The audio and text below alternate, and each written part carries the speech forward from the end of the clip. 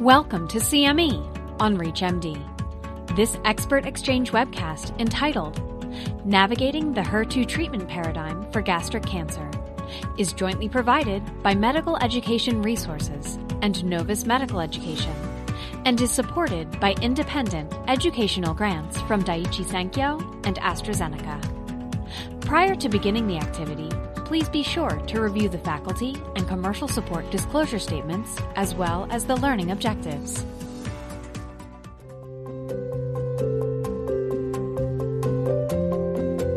Hello, and welcome to this clinical case challenge on navigating the HER2 treatment paradigm for gastric cancer. I'm Dr. David Ilsen, professor of medicine at Weill Medical College of Cornell and a medical oncologist at the Memorial Sloan Kettering Cancer Center in New York City. Today, we're going to look at a patient case that, while common in the clinical setting, can be very challenging.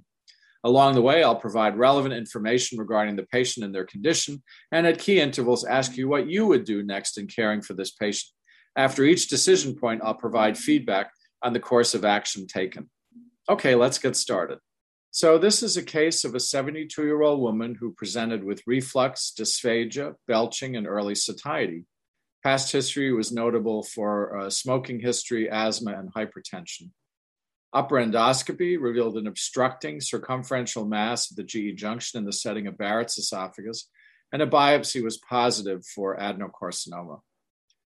Her CAT and PET scan, which I'll show images of, showed metastatic disease with upper paratracheal, paraesophageal, and gastrohepatic lymph nodes, the primary tumor, and small hepatic metastases.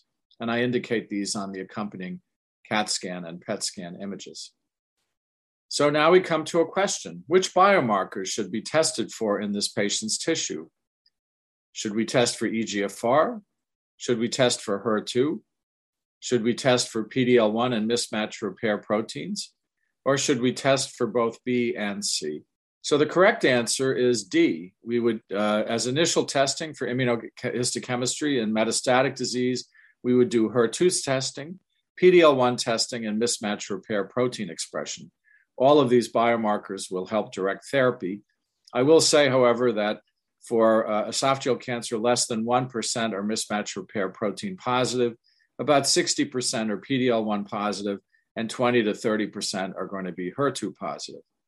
Minimum testing in a newly diagnosed esophagogastric cancer, again, should include upfront IHC for HER2, DNA mismatch repair proteins, and PD-L1.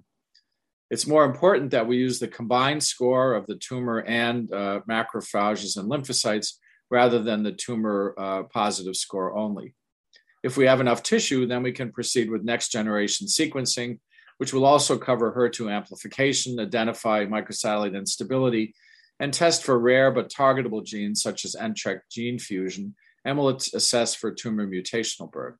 So the patient's tumor tissue tests positive for HER2 with IHC strongly positive at 3+, and PD-L1 positive is CPS 1%, and genomic profiling is pending.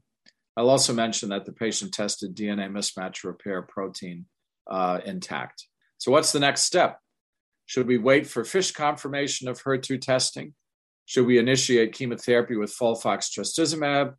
Should we start FOLFOX trastuzumab and pembrolizumab? Should we treat the patient with FLOT and trastuzumab?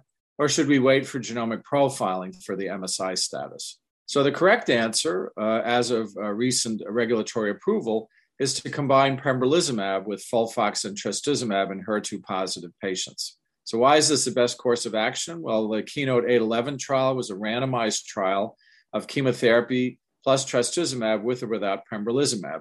And in the first 260 patients analyzed in this trial, response rate was substantially improved from 50 to nearly 75% with the addition of pembrolizumab.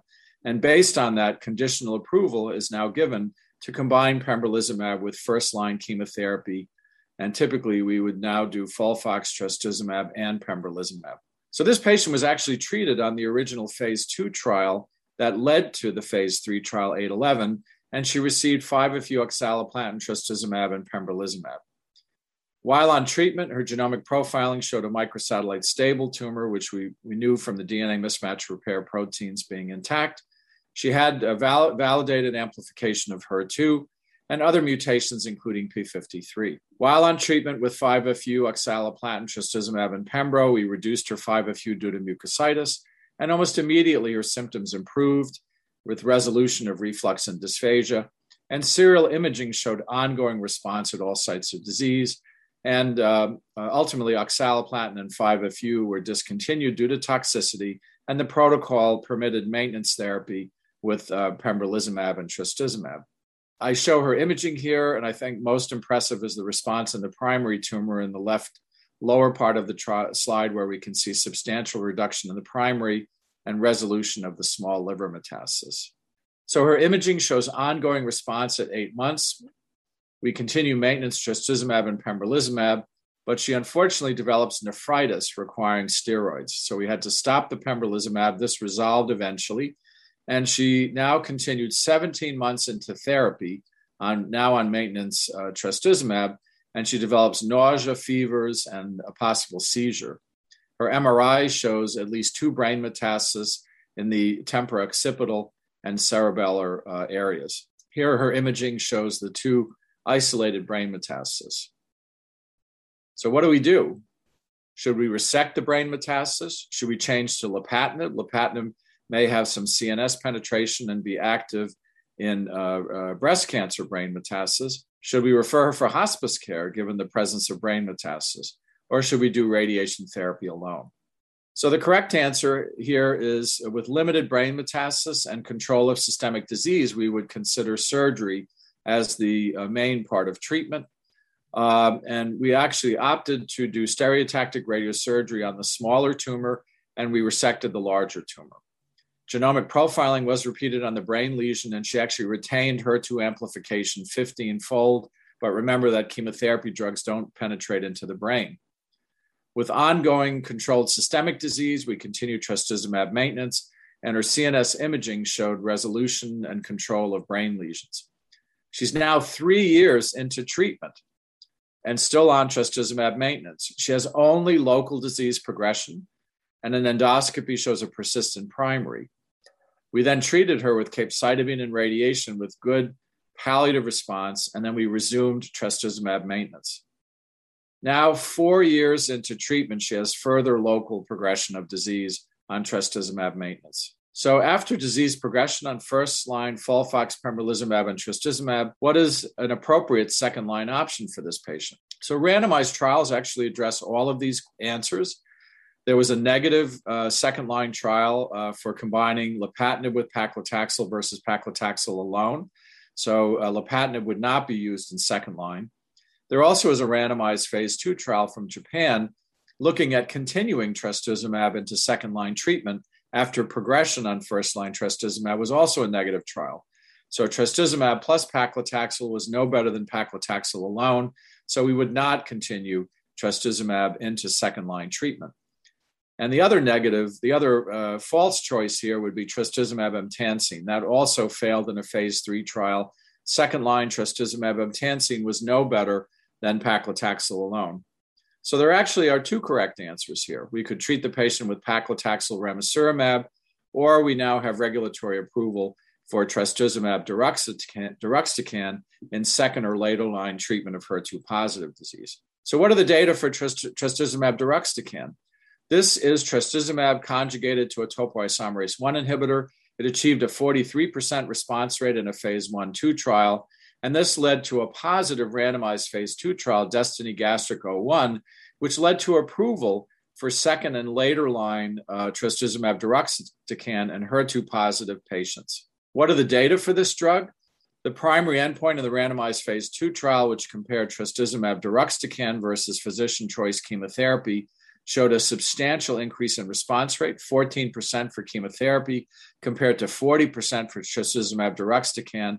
And you can see on the graphic here that there were significant improvements in progression-free and overall survival.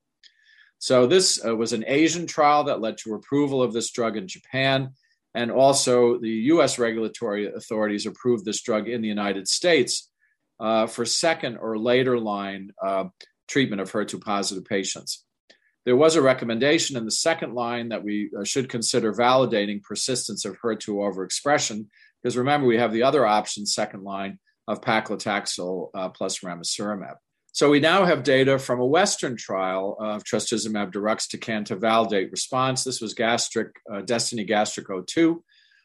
This treated nearly 80 patients in the phase 2 setting with trastuzumab deruxtecan. Patients all had to have validated persistence of HER2 positivity, and the response rate was very similar to the Japanese randomized phase 2 with a response rate of 40% and a little bit shorter progression-free survival of about 6 months. So we do have validation that this drug is a similar activity in a Western population. So our patient now started trastuzumab deruxtecan, and scans showed a response at 2 months. However, 4 months into treatment, she developed a dry cough and dyspnea and intermittent fevers, and a CT scan of the chest showed presence of pneumonitis, a unique toxicity to this drug. So given the diagnosis of pneumonitis, what should we do? Should we initiate prednisone, 1 milligram per kilogram per day for at least 14 days with a taper? Should we also permanently discontinue trastuzumab deruxtecan? Should we reinitiate trastuzumab deruxtecan once pneumonitis resolves?